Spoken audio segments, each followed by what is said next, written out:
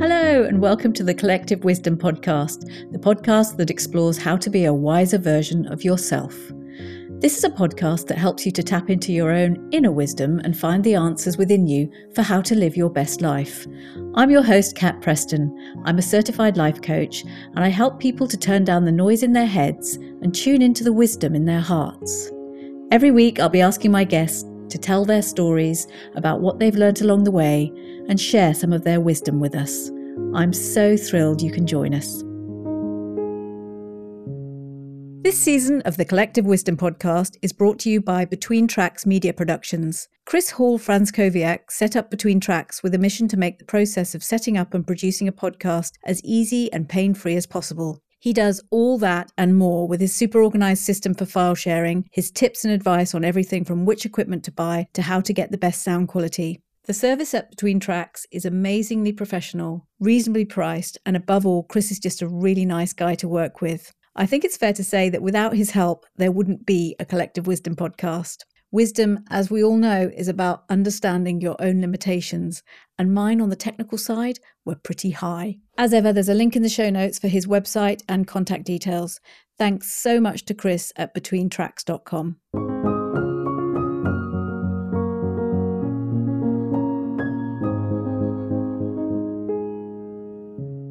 Hey there, my wise friends, and welcome to episode 25 of the podcast with my beautiful guest, Siobhan Curham, who's not only an author of 39 books, but is also an amazing writing coach. This episode is a little bit longer than usual and is probably one of my favourite conversations so far in the series, because what we're talking about is the creative process and how it feels to break through the resistance and fear that come up when we first start something new. Siobhan is a great storyteller, but as you'll hear, that only comes from consistently showing up and putting in the practice, even when you don't feel like it or your first attempts don't quite work out the way you'd hoped. She also shares a beautiful song that is all about life being made up of single precious moments, which is just so true.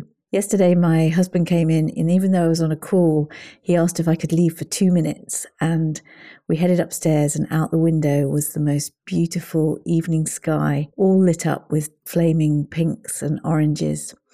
He's been away for most of the year, and in that moment, we stood with my daughter, just taking it all in. And I think that's what people mean when they say, live in the moment.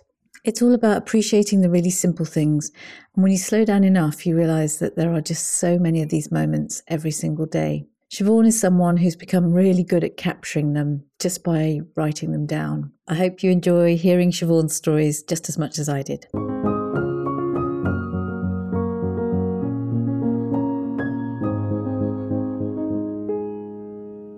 She also brings her wealth of knowledge about writing to her work both as an editor and as a writing coach, helping other aspiring writers to bring their creativity to the fore with workshops and retreats. I realised when I came to write this intro that Siobhan and I have never actually met in person. Such is the nature of our virtual world nowadays that even meeting on Zoom can feel like a real connection. However, the real reason I feel like I know Siobhan in real life has more to do with the fact that when I read her latest non-fiction book, Something More, A Spiritual Misfit's Search for Meaning, it felt like a refreshing and restorative conversation with a really good friend. Recounting tales from her quest to find more meaning, she shares so much insight and wisdom about her own experiences on this journey we all call life. It's full of stories from hilarious to the heartbreaking, and I cried real tears when she describes the last few days with her beloved dog Max, or how touched she was by the new friends who came to find her when she was at her son's bedside when he was seriously ill in hospital. And as well as being deeply moved or laughing along with her, I learned so much about spiritual practices and traditions from around the world as Siobhan explored them all with such compassionate curiosity. That's definitely her gift, being able to write in a way that's not only relatable, but also feels like she's writing to a dear friend. Siobhan's Creative Lockdown project is a monthly newsletter called Grit, Grace and Gratitude, in which, as she puts it herself, I share practical tools and heartfelt personal anecdotes designed to help you live a life filled with more joy, love, wonder and purpose, even during a global pandemic. But I think what I found most inspiring about Siobhan is the story of how she dropped out of university, where she was actually studying English literature, as she didn't believe at the time that she had what it takes to be a writer. After a series of very ordinary day jobs, she came to the realization that life can be a very dull and dark place when you don't dare to dream. And her path to becoming the great writer that she is began from there, slowly and steadily, writing her way to where she is today. So Siobhan, welcome to the podcast, and thank you so much for being here. It's always such a pleasure to get a chance to spend a little bit of time with an author who has definitely opened my eyes and touched my heart, and changed my life for the better. Oh, thank you so much. That was a lovely intro. I feel emotional just listening to that. But I'm so happy that that was your experience reading my book, because that's definitely what my intention was. You know, I didn't want it to be a dry kind of like textbook style book about spirituality. I wanted it to feel as if I was just chatting to a friend and saying, guess what I found out? And then this happened and that happened. And you know how you do when you sit with a friend and have a cup of tea or a glass of wine, and you laugh, you cry, you bitch. Absolutely. It was that real round the kitchen table feel. It was like, and you'd gone off and done things. I mean, you'd explored tarot, Reiki. I loved the story about Reiki, and you actually became a Reiki healer, and how you could really tap into that just by staying curious, being open to it.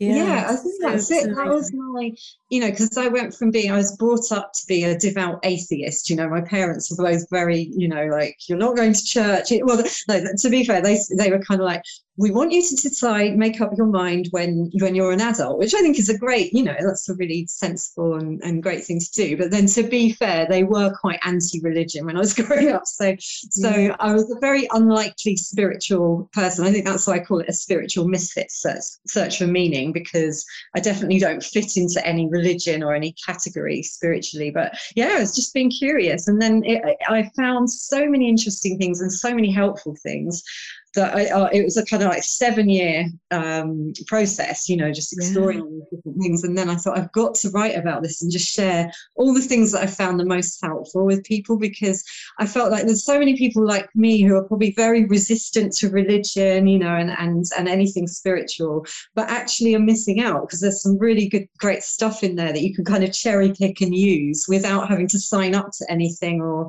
label yourself as anything. So that word cherry pick, that sums it up basically. You went through Christianity, exploring into Buddhism, and literally just taking the bits that worked for you, taking the things and also highlighting how many parallels there are within those traditions and beliefs. I was so surprised. Going as someone who knows or knew nothing about religion, I was so shocked to see how much they had, because you see so many, you even see religious wars, so my assumption was, they must have, really, really different beliefs. And then when you boil it all down, it tends to come down to love and kindness and forgiveness, and these simple things, are so powerful.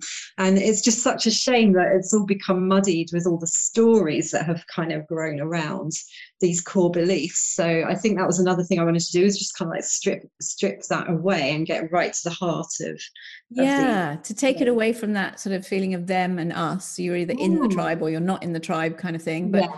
But also to open up that whole conversation around what it actually means to you. So taking yourself as being the center of it, and then saying, what resonates with me inside, that's and this whole idea, this notion that ultimately, I think you find, whether you call it God or the universe or whatever it is, that motivation, that spirit is always inside you. And it's really about opening it up.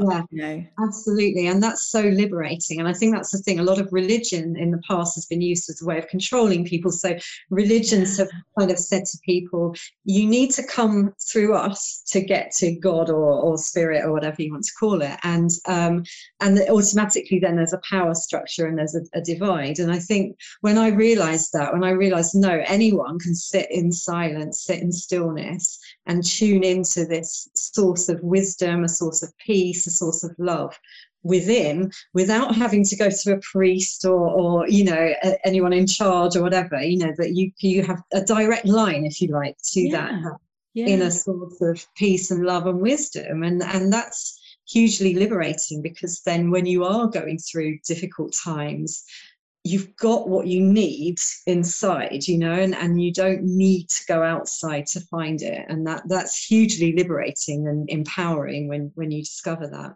Yeah, it moves you from that sense of this is happening to me and I have no agency, to how much I can even just, I mean, I love the bits about dance and how much that just opened up a sense of freedom for you. Doing these sort of dance classes, and how that, it's an expression of creativity. Again, it's another way of just expressing yourself.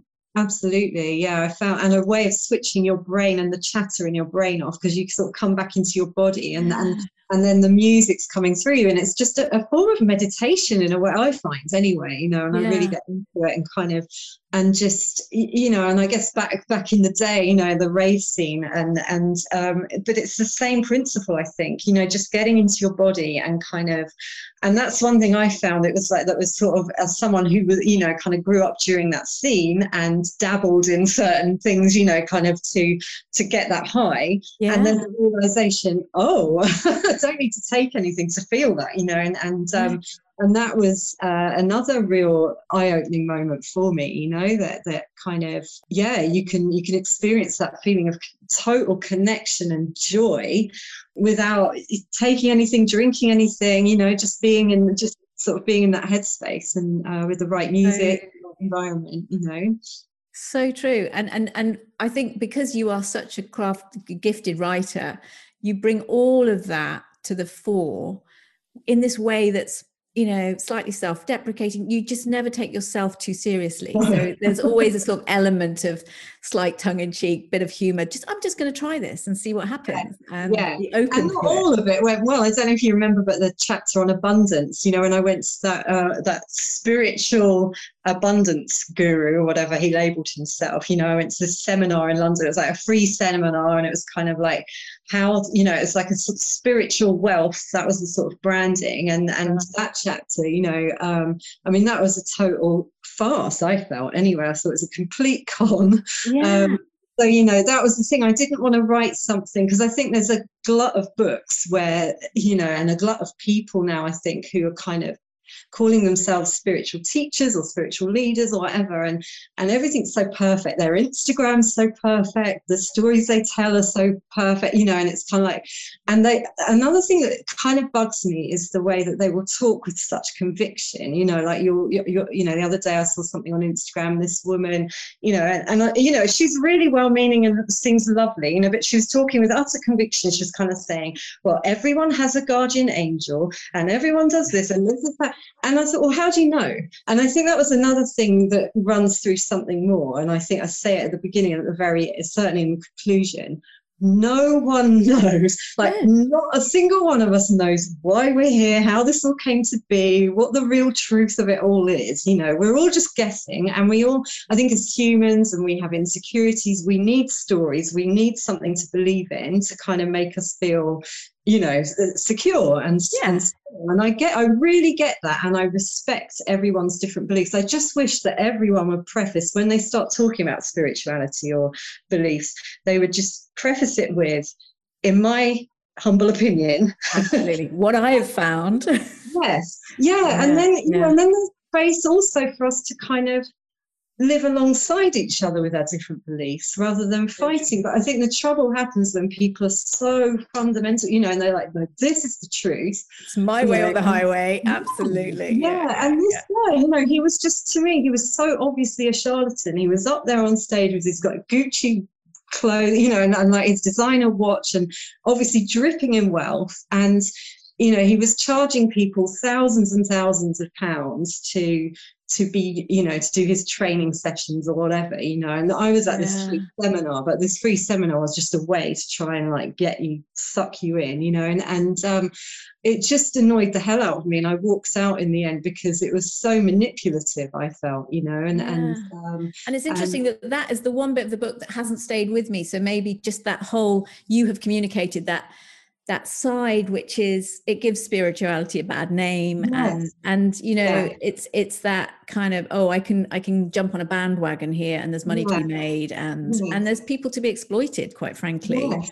That it's all really that, this is it. I think that whole abundance thing, you know, because that's another thing, they label it abundance because it doesn't sound as, you know, it doesn't sound like get rich, you know, it's like you know, it's a softer way, but essentially that's what it's about, you know. And the thing that bugs me is this whole notion of manifestation, and if you just have a vision board and you stick a picture of a Ferrari on it or whatever, you know, then you will make it happen.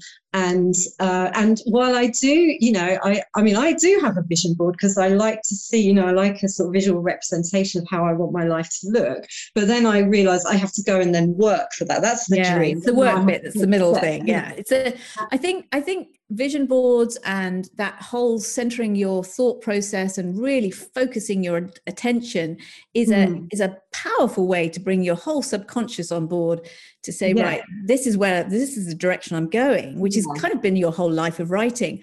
But don't forget that then action has to follow that. You know, there's got to be also don't forget that not everyone is fortunate enough to be, you know, the thing I don't like, and with this guy, he was being quite aggressive about it. You know, he was saying, he basically, right, okay, so just quickly, he said, he got us to close our eyes and imagine the person we love the most in the world. And then he said, right, now imagine they come to you and they tell you that they've got a potentially fatal illness, but there is a cure, but that cure will cost £5,000. Would you be able to, hands up, who would be able to find that money? So I'm thinking of my son, and I'm thinking, oh God, you know, like, yeah, of course I'd sell my car, you know, so I put my hands up. Everyone put their hands up. And then he said, right, and he, you know, he's that whole aggressive, you know, he said, right, so you could find £5,000 to save a loved one, but not to save yourself, because the price of his course was £5,000. Oh God, oh, that, you know, and there was this guilt thing, you know, of, well, clearly, you know, you don't want it badly enough, or, you know, and I thought, okay, so why don't you go out to Africa or India, or, you know, one of these places where people, you know, it's just a struggle, where people don't have water, you know, are you telling me that's their fault? I'm sorry, I just don't buy into that, you know, and I feel like that's another aspect of spirituality, which I think has been hijacked, you know, by people who want to make a lot of money. That was the thing in the book, you know, I did not want to be seen as one of those people, you know, I just wanted to be like, this was my experience, I got curious, I'm not a guru, I don't know more than anyone else, it's just that I got curious and this is what I found out, this helped, this didn't help, you know, and then encouraging the reader to cherry pick from my book, you know, what sounds ultimately, you know, curiosity brings with it this openness to question, and therefore that's what it's all about. It's about saying, I am remaining curious, I'm remaining open to this, I'm going to ask the questions, and I'm not going to come down on a sort of considered decision around it. I will stay open to that. So I mean, it's so powerful, and it's interesting. That's so funny, because I'm just in the middle of reading your book, An American in Paris, the novel. And those themes, the way you've brought, you know, the way you bring that into fiction, and the theme of Sage and how she is kind of being part of that whole manipulative social media crowd, and start off with the best of intentions, and then suddenly, once you get a certain number of followers, it can be very difficult to stay true to your values. Absolutely, so and that was something I think because in that novel, you know, there are two timelines. There's one during the Second World War and one during the current day with this social media influencer Sage. And the reason I chose to feature an influencer in the modern day storyline was when I was researching the war and what people went through in the war and the sacrifices they made and the bravery, you know, people working undercover, for example, in Paris. My other main character is, you know, risking their lives every day, and yet are completely unheard of, you know, are unsung heroes. The war ended, they were expected to just went back to their normal lives, and no one really ever heard about the things they did.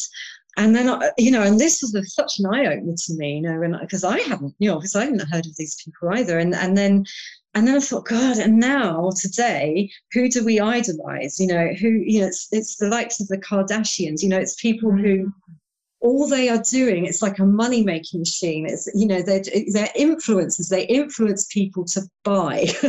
And usually it's to buy crap, you know, it's not stuff we need, but we're, you know, and it just is that whole consumerist thing. And I thought it's such an interesting contrast between what young people say in their 20s, or, you know, any age during the war were doing. But, you know, I showed, obviously I had like the two main characters are roughly the same age. But one is working undercover for the resistance in Paris during the war, and one is a social media influencer, you know, and that contrast, and then seeing her kind of fall from grace and, you know, and then learn the lessons of this other character during the war. I just felt like, you know, I just felt like, oh, that's a really kind of rich thing to mine, you know, and to just hope, you know, that the reader would just read it and think, oh yeah, have we got our priorities a bit out of whack here, you know, and kind of what, you know, who we are idolizing, and just about having a life with meaning and purpose, you know, and the importance of that. And I think that because, you know, it's been a long time since, certainly in Europe, we faced anything like the Second World War.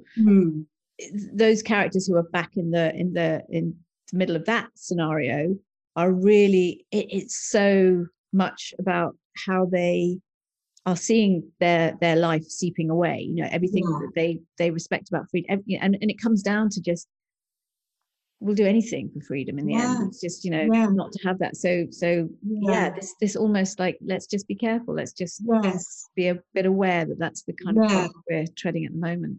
Yes, and also just to try and say to people, you don't need to have a war to find meaning and purpose in your life, to find a cause, you know, to find a way of being kind, you know, like you speak about on the podcast, you know, that all of that, just if you build a life around some kind of service, you know, and thank God we're not in a war situation, you know, but we are facing, you know, obviously there are difficult things going on, and there are always opportunities, I think, to help others and to build a life of meaning. And that's something I found, certainly, you know, that when I started as a writer, you know, writing's another example, you know, that everything really, but, you know, success is measured in numbers, you know, numbers of books. And so, you know, there's this pressure, oh God, I've got to sell a certain number of books. And, you know, I think for me, I had, which I'm going to talk about later, you know, the challenge that I overcame.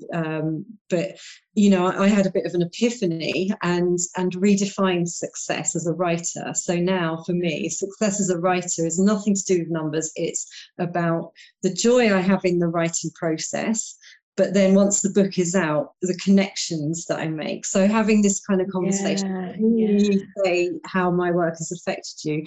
That to me, it doesn't get better than that. You know, that is my definition of success. And oh my goodness, you know, if I just do that for one person, job done. You know, and then that just takes the pressure off.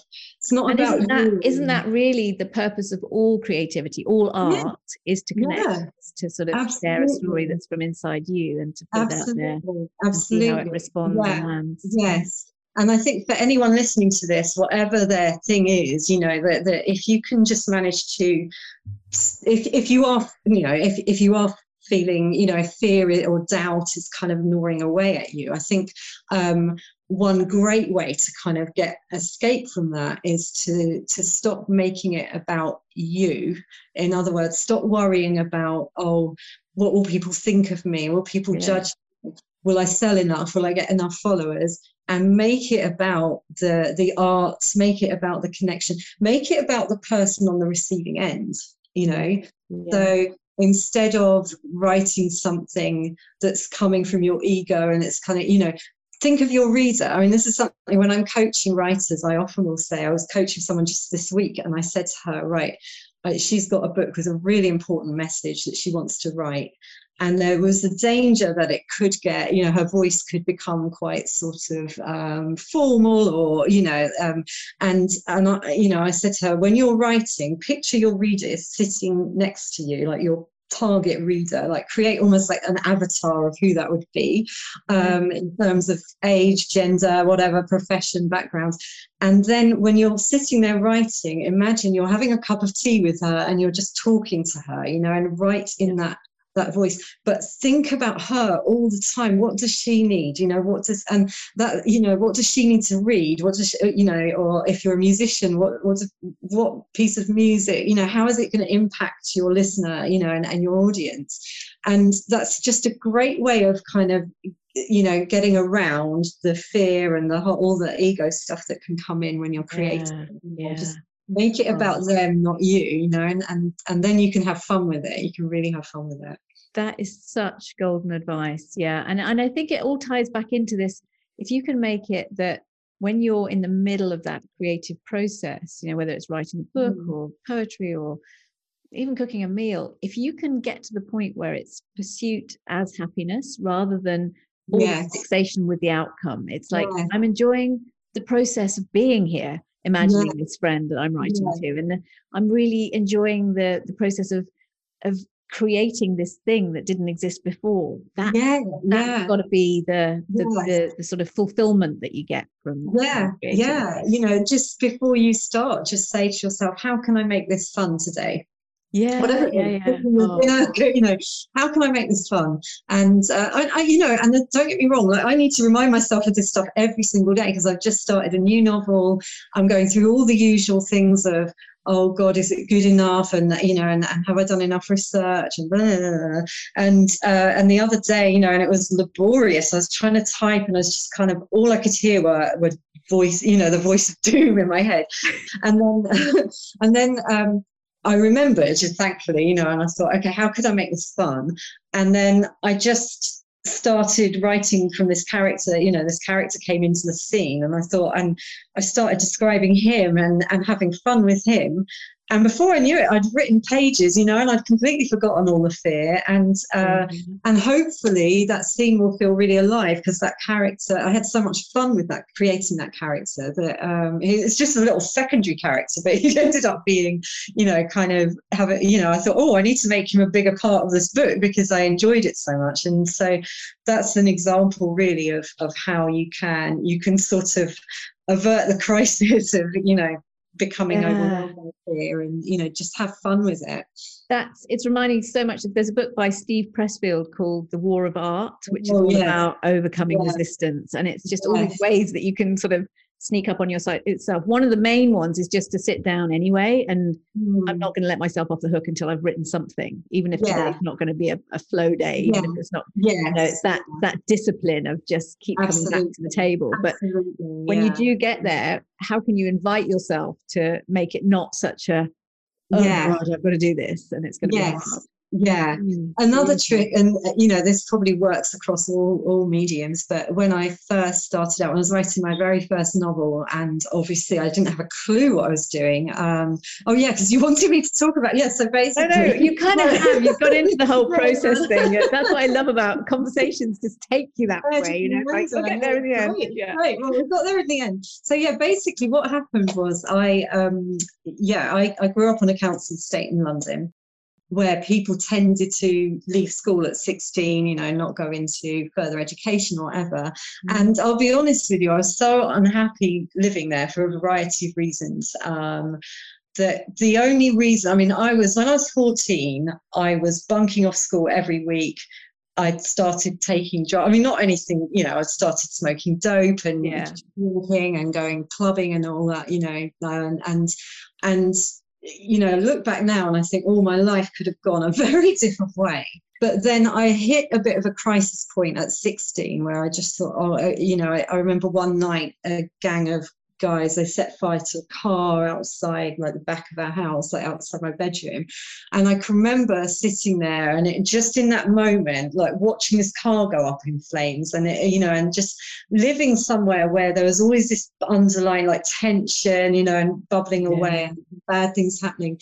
And the desire to escape was just so powerful, and I thought, well, how can I escape? And in my mind, the only way was to go to university, because I thought, well, then I can, then I I can go anywhere, you know, fly anywhere in the country.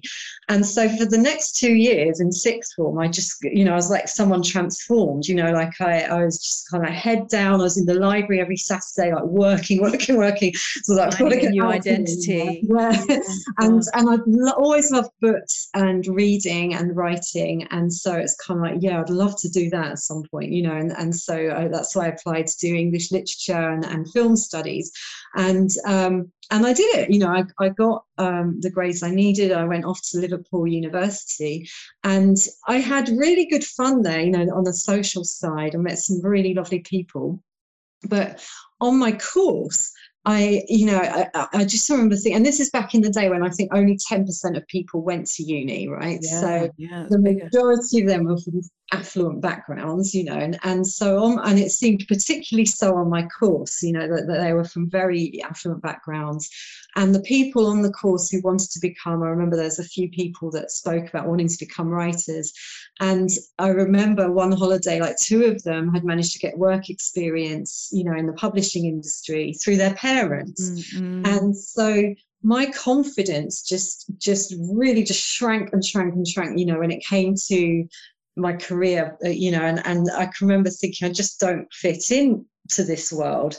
The world of writing, you know, it's just such a middle class world, and I don't have any contacts, you know. I just felt completely, you know, sort of at a loss. And so I came home for the summer holiday and got a job in a video store. That's how long ago it was. Do you remember videos? We still had videos. I'm ancient. Showing our age here. Yeah. And then I felt like, oh, I'm back amongst my people, you know, like, and it just felt really, this feeling of, this is where I belong, you know, with people who aren't posh, and, you know, and I was having fun, and, you know, and so I just dropped out of uni. I didn't go back.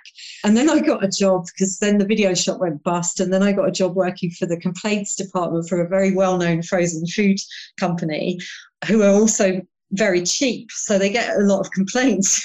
So that was just like the job from hell, because I just had angry people like yelling at me, ringing up, yelling at me all day long. And I did have to write as part of that job. I had to write groveling apology letters. So it would be kind of like, dear sir, I'm so sorry you found a cockroach in your ice cream. So that's where you learned your skills of acknowledging and validating. That makes you a great coach. Yeah, but I remember writing these letters and thinking, oh my God, when I dreamt of being a writer, this is not, I'm not living the dream right now, you know. And so I then thankfully I became pregnant, and it was a bit of a surprise. And so but then obviously I had to go off on maternity leave, and I had time, and I'd seen these little courses advertised. I don't know if you've seen them in the back of magazines, you know, sort of become a writer, earn thousands, you know, and it's like a little correspondence course. And so I did that while I was on maternity leave, and that was actually in freelance journalism. I mean, it was a joke. It was a total joke of a course. At the end, they said you'd get a press pass, and I got this laminated card. It looked like it'd been laminated in someone's garage, you know. It was like a real homemade.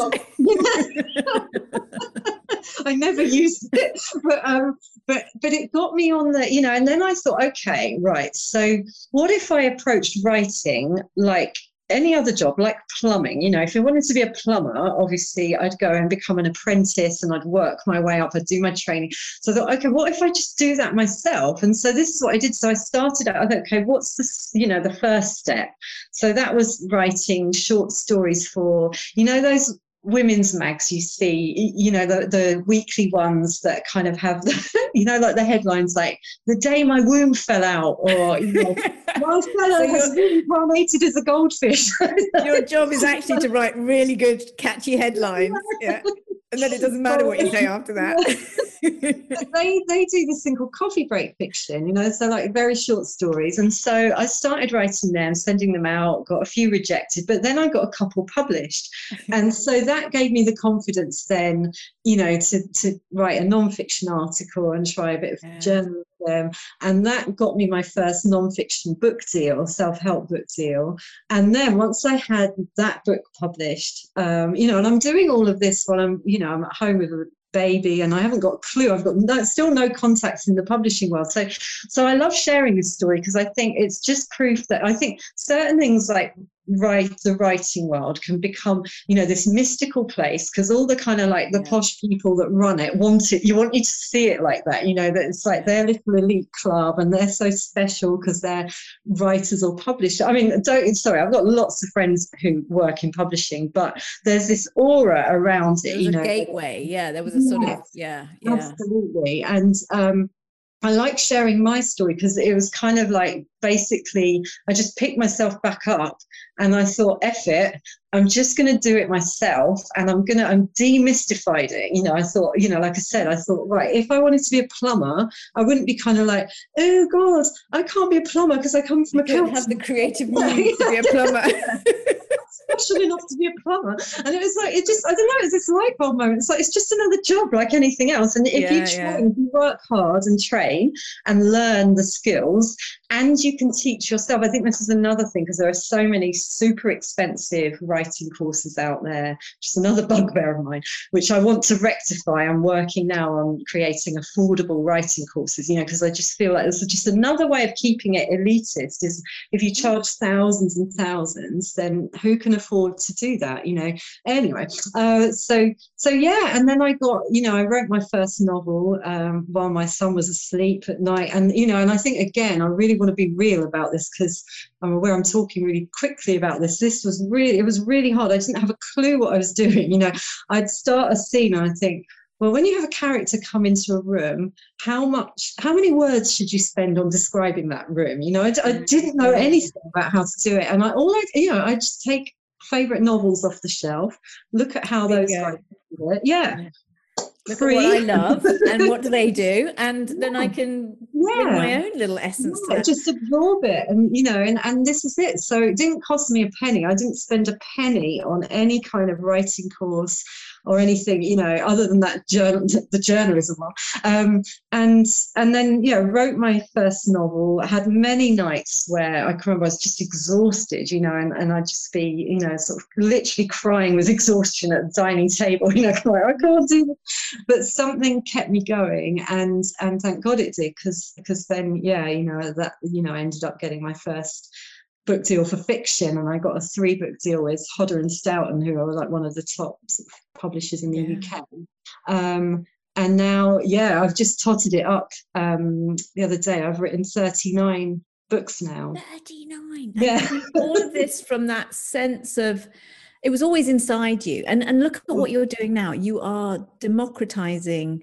You're taking the barriers that were in front of you, and you're helping break them down. You know, even if it's just in your own head, because I mean, the beginning of your story about, you know, you get to university and that's still not enough. That reminds me, it resonates so much with the Gay Hendricks, the big leap. And the upper limit, we all have our upper limits. Yes, and that, you know, life's a bit of a spiral. You have to get to that next level, and then only then can you make the leap to the next bit. Yeah, absolutely. And for whatever the reasons where we're brought up, our experiences as children, we just hit these upper limits, and we either self-sabotage. You know, you dropped out of uni when you didn't need to. But what you're saying is just, okay, now I want to turn around to the people behind me and say, it doesn't have to be that way. Just come and sign up for one of these courses and you'll really get good value for money. Beautiful. Beautiful. Absolutely. Now, I know you're someone, because, you know, grit, grace and gratitude, who brings gratitude into your life. And that to me is always, it goes hand in hand with kindness, really, that reflecting on moments that have impacted you and being grateful for them. So what would you say is your story about an act of simple kindness that's had an impact on you? Okay, well, this one, actually, funnily enough, you brought it up in your the very beginning. It's something I talk about and something more. When my son was very ill, and so what had happened was we'd moved to a new part of the UK where I didn't know anyone, but it was a really positive move. It was kind of an adventure. It was a part of the UK I'd always wanted to live in, and I sort of took the opportunity and went for it. And so it's only been there, I'd say, like 2 or 3 months, and I'd I'd been going out and meeting people and everything. And there was one woman called Sally who I had met at a literary event, I think it was, and we hit it off. And so we had gone out for, a drink, probably a handful of times by the point, this happened. And she was great fun. But, if you think about it, obviously, I'd only seen her really a handful of times. So I wouldn't at that point, of course, she was a friend in the making, if you like, and then my son got very ill, and to the point where he needed to go to hospital. And it was just this moment, this night that it happened. It was a moment of utter panic, because it's kind of like, shit, I don't even know where the local hospital, because I don't live there, I haven't lived there that long. And so it was just this thing of, oh my God, where do we go? And so it turned out the local hospital was actually quite a long way away, and so we got there, and and then we're in A&E, and that whole night, it was a Friday night in A&E, so that was like loads of drunken people, just horrible. And finally he got seen, and I was meant to have been going out, I think, for a drink with Sally that night, so I had to text her to say, oh, I've had to bring my son up to hospital.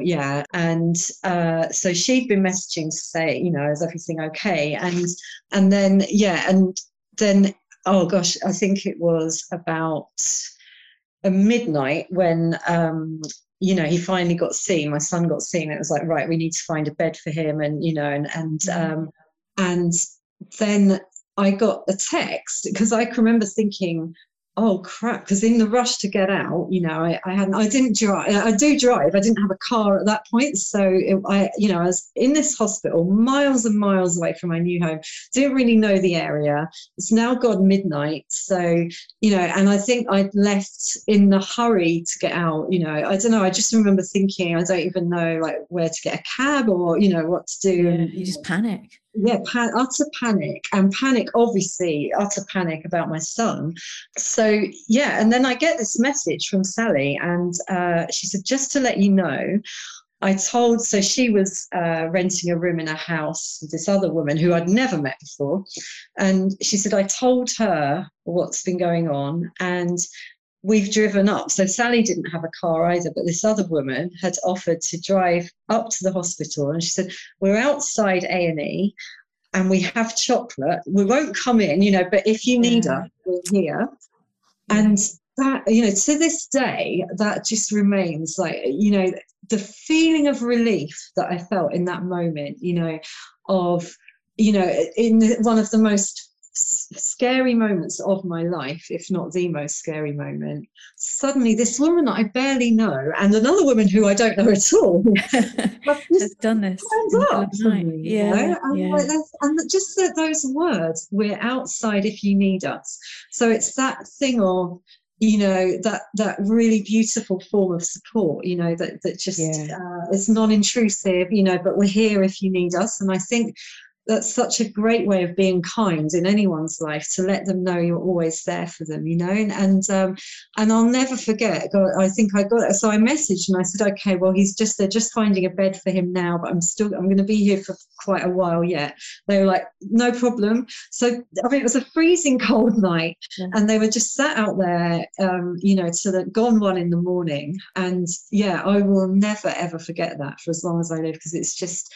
And I think this is a thing, if you switch it around, if you think to them, because I remember afterwards, and it didn't seem like it was any big deal to them, and I think, but they, what they did that night will stay with me all my life. And so I think if we switch it around in terms of talking about the power of being kind, often we don't realize, when we do something kind, it might not be that much of a big deal for us. They'll just joke about that funny night that they ended up sitting outside the hospital at 4 a.m.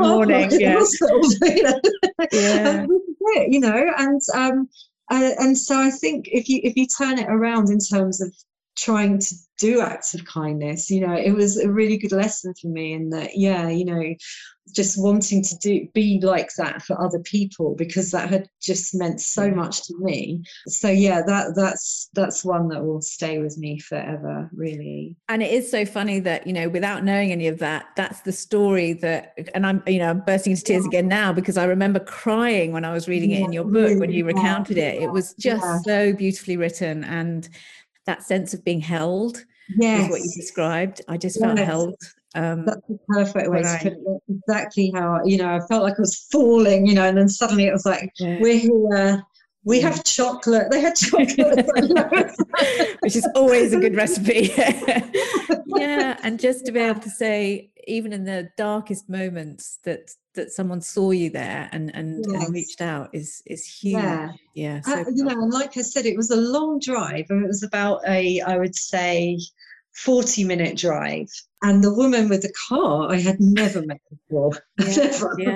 And this is Friday night as well. I'm sure there were many things she would have rather been doing on her Friday night, you know, but and it kind of seals a friendship, doesn't it? It just means that there's always this connection that goes with you absolutely throughout life. Yeah, no, for sure. So I'm so glad actually that story is the one that came out, because it's one that anyone can now go and read it in and also it's a good example of how, you know, I think being kind, there are so many ways we can be kind and we can make a positive difference. And I think just thinking, oh yeah, you know, how can I be there for that person, you know, and just giving a lift or doing something like that, which, like I said, might not be that big of a deal to you know, doing it. And it takes you out of yourself. Often what happens then is that gratitude reflects back to you, because I mean, I'm sure you were like so grateful. Oh God, and that's when your heart opens. That's when you're sort of like, oh, I didn't,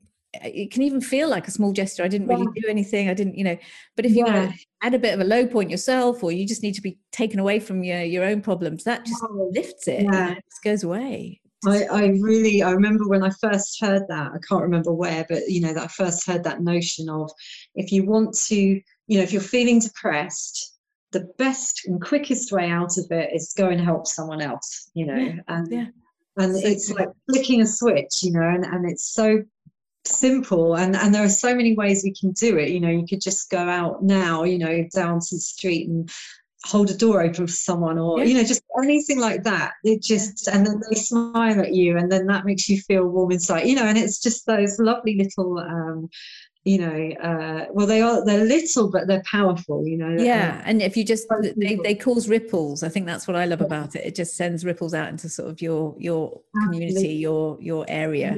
That just comes back. Huge. And I know from the book, I know you've had faced some big challenges in your life, but what would you say is the story that sort of, because what I love about this whole asking people to share stories is what comes up allows you to be a little bit creative around, you know, what I want to share. What's the challenge that came up for you? So the challenge for me, which is one that I love sharing again because I hope it's inspiring, is that after I got my first book deal, I lost my first book deal. So I had the first non-fiction published, and then I signed with Hodder for 3 novels. And the 3rd novel didn't sell well at all, you know, and so, to be fair to myself, they didn't market it either. But you know, anyway, I was sort of dropped, and it's kind of like, you know, and at that point my marriage had broken up. I was a newly single mum of a young son. And overnight, I'd lost my sole source of income. And it wasn't just that, though. I think because in my mind, prior to getting the book deal, I'd labelled myself as a university dropout, a bit of a failure. So you carry that narrative with you and all the baggage that goes with it. Exactly. And then I get the book deal. I'm like, I'm no longer a failure. I am an author. And I didn't get arrogant or anything, but it really did bolster my self-esteem, you know, and it kind of changed my definition of myself. Now I'm dropped. Can no longer say I'm an author. I'm a failed author. And then all the old voice of doom, you know, like back from my uni days, told you so, told you didn't have what it took, you know, told you from the, you know, all of that crap, you know. And I can remember the day I came back, I had a meeting with my publisher, and you know, they made it clear it was all kind of over. And I remember coming home and baking a cake, because that's my go-to kind of comfort food. If in doubt, yeah.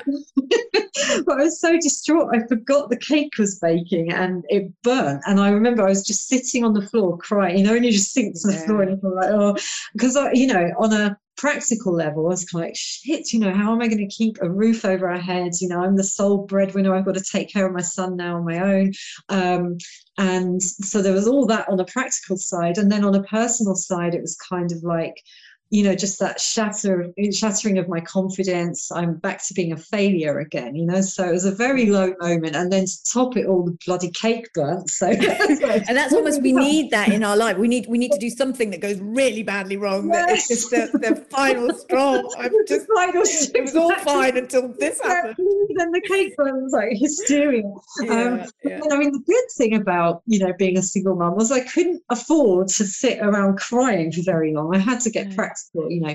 And so I thought, okay, well, I have had 4 books published, that must count for something. So long story short, that led to me then becoming an editor and a writing coach and running writing workshops, because I thought, I love words, I love books so much, I don't want to leave that world. But I genuinely thought I'd never be a published author again, because I was, you know, going to be seen as a failure. But I thought, well, I can do all of this other stuff.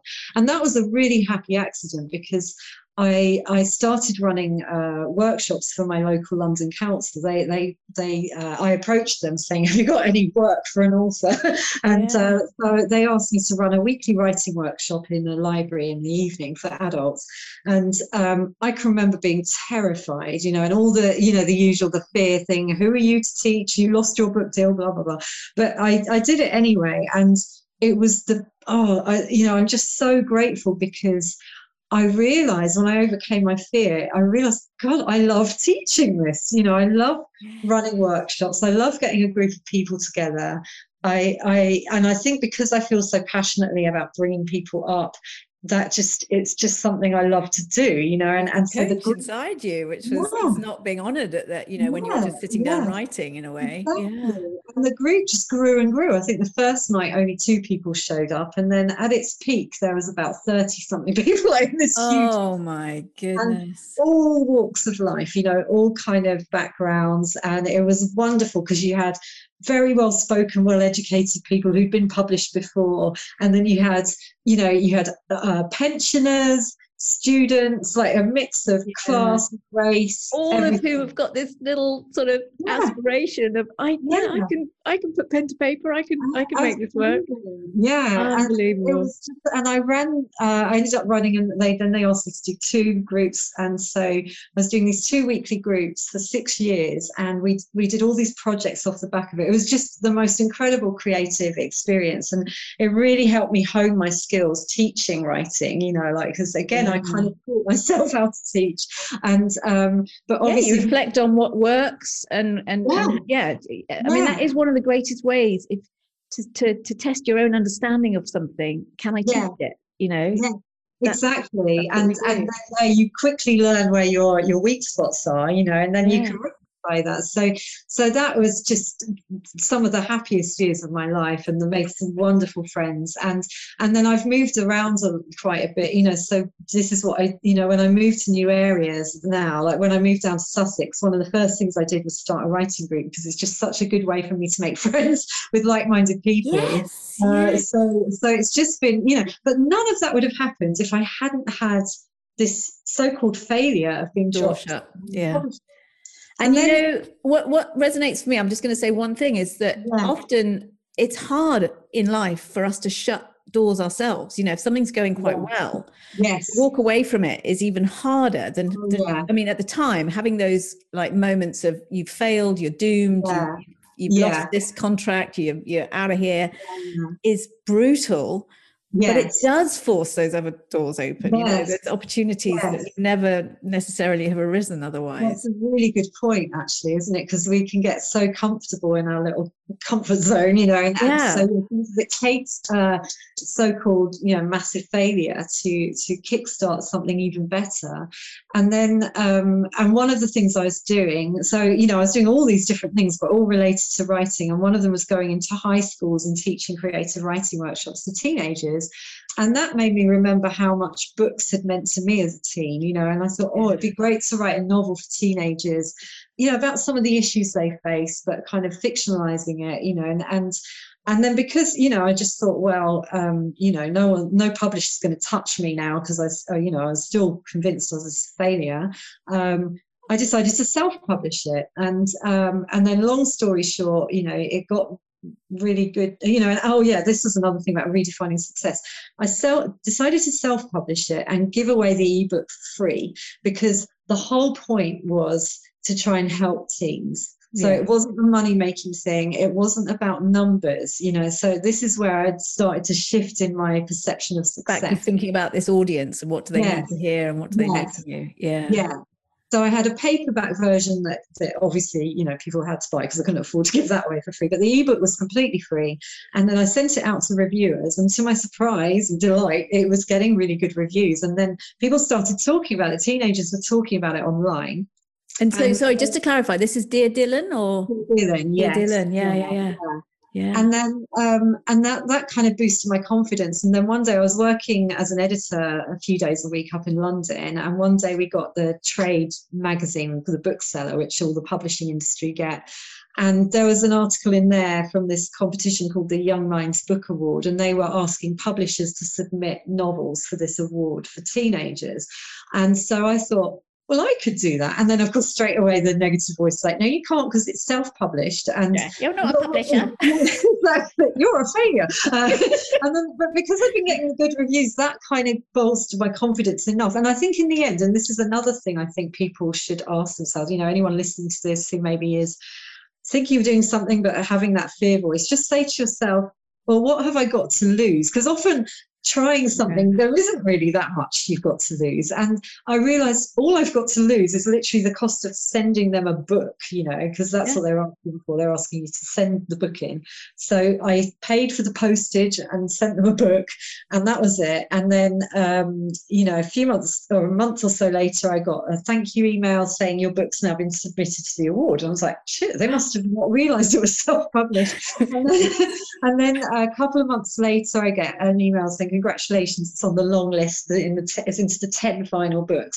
And then I looked at all the other books and they were all published by big publishing houses, like well-known names. And then there's one little self-published book there. And I remember I was at work and I got the email going into ladies' toilets and having a little celebratory dance, because that was as good as winning to me, you know, getting in the long list. Yeah, absolutely. But then a couple of months later, I got an email saying, congratulations, you're now in the shortlist. So I was in the final 5. And I was invited to this swanky awards ceremony up in London at this theatre. And, you know, again, back to the toilet, I go have a little celebratory.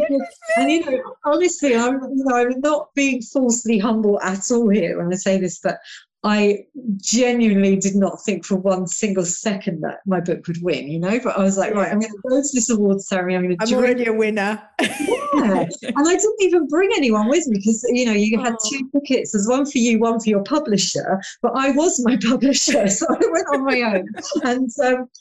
And then, then at the end of the night, you know, they announced the winner and my name gets called. And I remember going up on stage and receiving the gifts and everything and the award and this beautiful glass award and just all, you know, just having this flashback to that moment on my kitchen floor, you know, when I burnt the cake, kind of thinking, oh, I'll never write again. And, you know, and then suddenly here I am a few years later and all this good stuff has happened in the meantime as well. And then the next day it was like everything changed because it was quite, you know, it was a big story in the publishing world because it was like a self-published book winning a national book award. And then it was hilarious because then I had all these agents coming out of the woodwork, you know, like no one wanted to touch me before. It's like, hello, would you like me to represent you? I'm going to be eating some humble pie. and then it went to auction, and 8 different publishing houses bid for it, and that was back in 2010. And yeah, now 11 years later, and I haven't looked back since, and what's wonderful is in this last year, it was always my dream to end up writing fiction for adults again. And finally, this year, that has come true. So I think that's another thing that I like to share with people. Sometimes, it's a long slog. And I remember writing a post once called the something of the long distance dreamer, because it's kind of like long distance running. It's kind of some dreams you have to work, so if you think about it, it's taken me a very long time to get back to writing for adults again. But I have, and I've had many great experiences along the way. So I think it's good, because I think, again, we're going back to what you were saying about the culture we live in now, is this instant gratification thing. People want to get famous instantly. They want, and there's a lot, I don't know, it just feels so damn good when something you've been working towards for years finally happens. And I think then it's reinforced inside you. No one can take that away from you now. No. You are a brilliant writer, no matter which publisher comes along and says this, that, or the other. You have worked and proved and established that inside yourself. There's no taking it away from you. That's what that the opposite of instant gratification is all about. It's about saying, this is hard fought. And but what I love about that story is it was actually your greatest challenge, that moment of sitting on the floor, when you're in your deepest challenge, because you're sitting on the floor in blood of tears and the cake burnt, and out of that really is what came the biggest success in your life, the thing you're most proud of. To this day, because obviously that was back in 2010, and then I got traditional book deals again, but from that moment onwards, I genuinely never cared about how many books I was selling. It was kind of like, just keep it all about the joy of the writing process and the connection. So when a reader emails me, I will always reply to them, because that's the bit for me. And funnily enough, last week or 2 weeks ago, my novel An American in Paris became a US bestseller, right? So that's the first time that's ever happened to me in 20 years of writing. Obviously a long held, I remember back in the day, sort of thinking, that would be amazing to be a bestseller in America, because I have a family in America and everything, so it's like personal to me. And I had this funny moment, because it was a very exciting night, because we were watching it go up the charts on Amazon, and and it was kind of like, oh God, now it's in the top 10, And I remember thinking, this is really funny, and again a lesson, because I had to give up wanting that for that to happen, if that makes sense, and I've heard so many people say that, to do with whatever their dream is, it was only when they truly let go, as well, not just easy to say, really hard to do.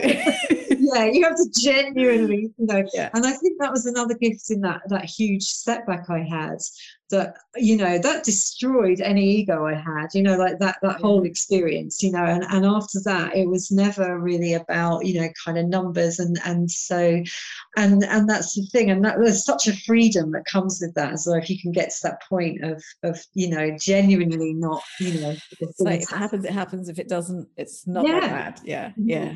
Exactly. Goodness me. And so that brings me one last question, because I think we're going to have to split this. This is my first interview that I've gone way over with time. I'm just so interested. But no, I was really interested in how much of yourself you bring into, like, An American in Paris. That there are certain things. It's that I guess all authors bring a little bit of themselves, but how much of you? Because when you said you had family in America, and how Sage goes over to America, do you do that consciously, or do you have to try and sort of take that out of your consciousness? How does that work? I think it can be really nice. So in that story, it was lovely bringing Arkansas in, because I got married in Arkansas, and I have family there. Oh my goodness! And I just love the landscape there, and it's such a beautiful place. And so when I was plotting out the novel, and I wanted this place for Sage to come to kind of heal, and to come from that social media world and come into this world of vast nature, and forests and mountains, and so that felt lovely. So that was a deliberate thing, bringing Arkansas into that book. That was definitely for personal reasons. And then with characters, sometimes it's, sometimes it kind of helps to draw upon your own experiences, and obviously when you're writing something historical, I have no personal experience of obviously being an undercover operative for the French resistance. No, but you do a lot of research for that as well. Yes. But I think the thing is, when Florence, that character, when she is in moments of peril or moments of fear over Otto's safety, her lover's safety. Well, I have had moments like that. I've had moments of abject fear. So it's kind of like you can still weave your experiences in, but in a very sort of undercover way, and through completely fictional characters. And I think that's what gives the book authenticity, really, because then the description feels real, because actually I'm drawing upon my own real experience. So hopefully that works anyway. That's definitely, as I say, that's your gift, that sort of relatability. It's you do that really well, how to encapsulate those feelings, that moment. It is a lived experience. So it's really interesting that it might not be the exact experience, as you say, you've put it into a fictional character in a different time setting, but it's still the same emotions that you're describing, which is really powerful, really powerful. So I know music, just from something more, and dancing has been something that has just helped to really find those things that light you up and find those moments of joy. So when I asked you for a piece of music that means something to you, what comes up? Oh gosh, that was such a challenge, because there's so many. I love music, but funnily enough, it was a bit of a wild card. The one ultimately that I went for is a song called "Do You Realize" by a band called the Flaming Lips. And I first heard this song years ago, and I can remember vividly where I was. I was redecorating the hall where I lived at the time. And I remember this song came on the radio, and it was the lyric. Well, I think it's a lovely, musically anyway, but it was the lyrics that really got me. And so I've written them down actually, so I can read them for you. But it was this one line. It said, "Do you realize that everyone you know someday will die?" And I was like, what? I played some like, that's a bit grim. It's true, but it's grim. Yes. But then it goes on to say, and instead of saying all of your goodbyes, let them know you realize that life goes fast. It's hard to make the good things last. You realize the sun doesn't go down. It's just an illusion caused by the world spinning round. And so I was kind of like, wow, that's pretty profound, for a song, and because it just, as I was painting, I was kind of like thinking on that, and I was thinking, yeah, actually, although initially it sounds a bit grim, oh, everyone who knows going to die, but actually it's a bit like Morrissey. Yeah, but for me anyway, and because the song is quite upbeat, like the melody and everything, it's not a dreary, sad song. It's upbeat, and for me, it kind of made me think, yes, actually, this is a positive thing. Like, not, but make the most of life, and actually that line about you realize the sun doesn't go down, it's just an illusion. And I like that, because that to me means people don't really die, like they live on, and in your heart and your memory, and and so I don't know, I thought that was the one I decided to share, just simply because I feel like whenever I'm feeling a bit down, I will play that song. So I wanted to share it with your listeners, really, because it's just a great song to play, if you are having a bit of a down moment, just a kind of, or you just want a bit of inspiration, and you want to be, maybe you've been sucked into trivial stuff and you just want a reminder of, come on, like we only get one shot at this, and if you are having petty squabbles with people, is it really worth it? Because one day we are all going to die, but actually don't be depressed about that, but just kind of make the most of your life. And like I said, it is upbeat, so when you listen to it, it does have quite, it has what a great addition to the list. I have to confess to an epic fail on my part. I made a playlist on Spotify to go with this podcast, so people can hear, go and listen to music. And I realized the other day that it's the only playlist on my list that is actually private. So nobody could. So I've been going, go to the playlist, you can listen to these songs.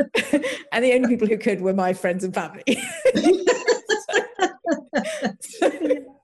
But yeah, I've now made it public, and and it's cool. not a song I know, but I will definitely. I mean, that's what I love about all of this, is that each piece of music really does have resonance for each of those people. So now when I listen to that playlist, it brings up a person as well as it must be the really moment. amazing So for you.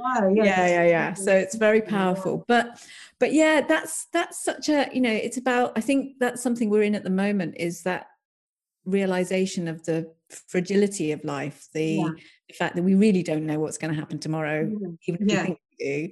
And a song like that can really help you to re-engage with what matters, you know, what matters right now. Don't put it off. So like we were talking about earlier, you know, the inner voice of doom or whatever, you know, it's kind of like, it just snaps you out of that. It's like, you realize one day we're all going to die, you know, so what would you rather do? Would you rather have fun, or would you rather sit there thinking, oh, I'm such a failure? Or, you know, I don't know, for me anyway, it really snaps me out of any kind of like negative thinking, and just makes me think on a more deeper level about life.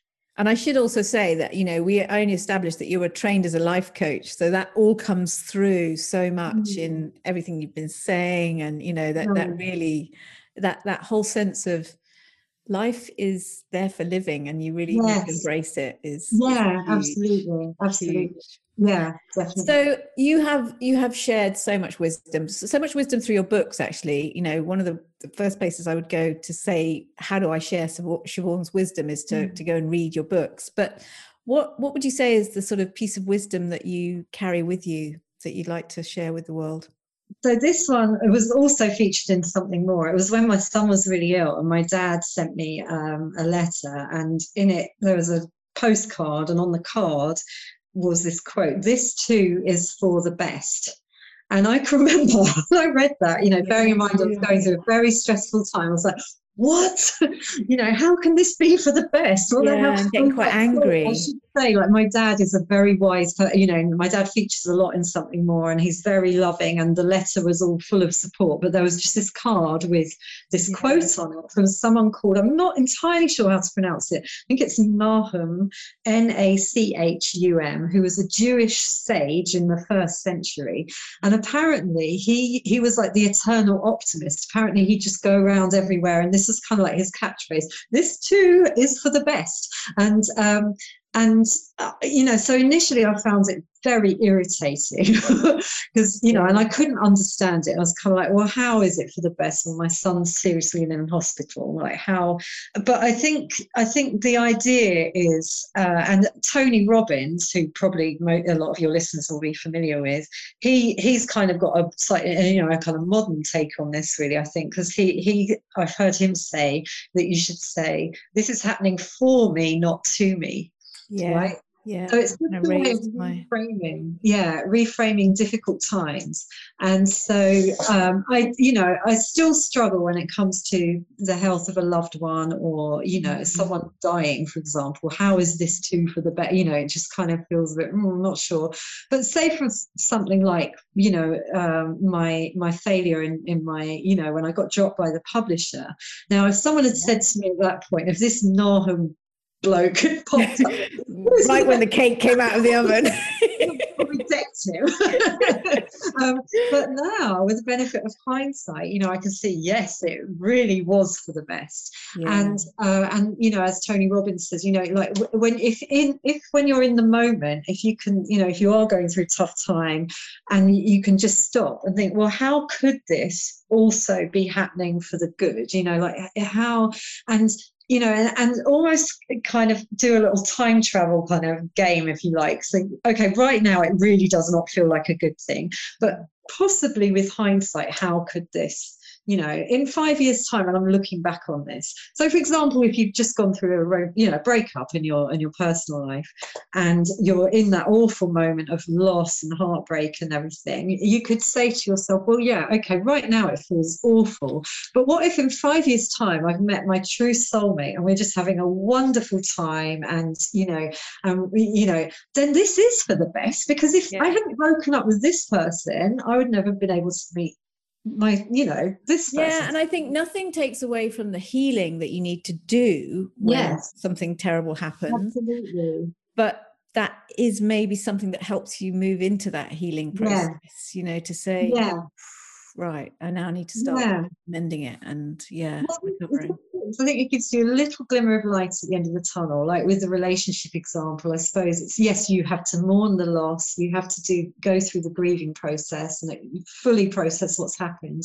But if you've got this tiny little pinprick of light, then maybe in 2 years' time I'll be with someone wonderful, and I'll be you might be able to say, this actually happened to me, that I had this experience, I had a breakup, it was awful, it was so painful, but now the person I'm with now, I wouldn't be with him if it hadn't been for that breakup, and I'm so happy now, and that's the thing. And so I think, it's just kind of it just gives you a glimmer of hope that it can be intensely annoying.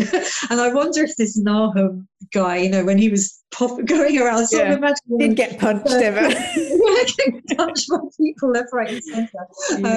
But I think that's something that I have come back to, and that definitely helps me, definitely. And part of that process of picking yourself up, which is essential if you're going to move forward. Absolutely. Oh, golden wisdom. I knew it would be rich. So that's perfect. So we'll just wrap up with whether you have any acts of simple kindness to ask of my audience. That's how we finish things. I think just this week, when is this podcast going out actually? So it will be around the end of May, beginning of June, depending on right, okay, because all right, I'm going to revise because I was going to say something about it, because obviously India's in the news at the moment with the COVID crisis over there. But hopefully by then things will be better. I think then, going back to what I said about, the simple act of kindness that impacted me, my friend just being there, I would say to your listeners to just think of someone in your life. Is there anyone in your life who's maybe going through a tough time or whatever, that you could in some way, just through a simple act of kindness, let them know that you're there, not in an obtrusive way, but kind of like, so it could be something lovely, like just, I don't know, order them something randomly from Amazon, like just a little gift, or maybe there's a book or a collection of poems or something that you feel like, oh, this person would really love, or send them a little, a surprise gift, or like I said, if it's someone who is actually really struggling with something, just something like my friend did for me that night, just kind of saying, hey, I'm here for you, I'm thinking of you, and that would be so nice to feel like that's rippled out through your audience. Paying it forward. Beautiful. I love that. And especially at the moment where there are so many people going through, I loved what you were saying about, we're all going through the same problem, maybe just in different boats. We're all navigating the same thing. There's absolutely, it's not easy at the moment. So beautiful. Thanks for that. And where can people find you? Because they do need to find you. Find me at myunpronounceablename.com, so it's SiobhanCurham.com. Right, well, all of that will be in the show notes. Yes, and on Instagram is probably my favourite social media platform. So you can find me on Instagram and on my website. Fabulous. That is amazing. So I recommend anyone who wants to. I have only had a tiny experience of Siobhan's writing coaching, but I'm definitely going to dig in for more. And just any of the books, really wholeheartedly recommend. They're just fabulous. Like a walk with a friend, as I say, it's just brilliant. So thank you so much for being with me today, Siobhan, and for so generously sharing such beautiful stories, full of wisdom, just incredible. I'm so indebted to you, and I can't wait to hear what's going to come next. Thank you. Thanks so much. And and I've really enjoyed it. I think this is a brilliant podcast. So thank you very much for inviting me to be part of it. You're very welcome. Bye now.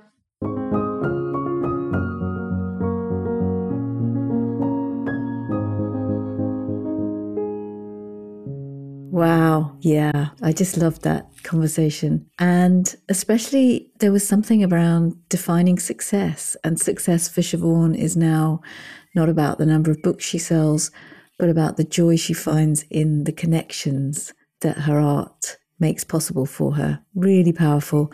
And that, I guess, resonated because that's what this podcast is all about. But my favourite story is the one about Dear Dylan, which she wrote just to help teenagers who might be feeling like misfits, because that was something that she really could empathise with and gave away for free. And yet it ended up being the prize-winning story that actually restored her own faith in her writing. Amazing. So before we go, and I know this has been a very long episode, I just wanted to give a little shout out to our friends Troy and Paula, who are currently locked away in a hotel room for 2 weeks, solitary confinement, but not solitary, in a single hotel room while they're waiting in quarantine in Australia. And I know that they're going to have some magical moments when they get to reunite with their 3 kids who they've been apart from for many, many months. Thinking of you, Troy and Paula, and with so much gratitude for looking after Josh when he was in Singapore, and hope that the 2 weeks flies by for you. Thank you so much for listening. There are almost 1 million podcasts out there to choose from, so I really appreciate you for choosing this one and spending your valuable time with me today. If you found it helpful, I would be truly grateful if you would rate and review it, as it helps others to find us. And if you haven't already, you can hit the subscribe button wherever you get your podcasts to be sure of getting every episode sent to you. You can find all the resources we talk about and more about my guests in the show notes over at collectivewisdom.podbean.com, or you can find me on Instagram at collectivewisdompod, where I'd love to hear any feedback, suggestions for new guests, or comments that you have. I'd love to hear from you. And if you're interested to know more about how my coaching can help you, you can find more about that on my website at katpreston.com. Thank you so much for joining me.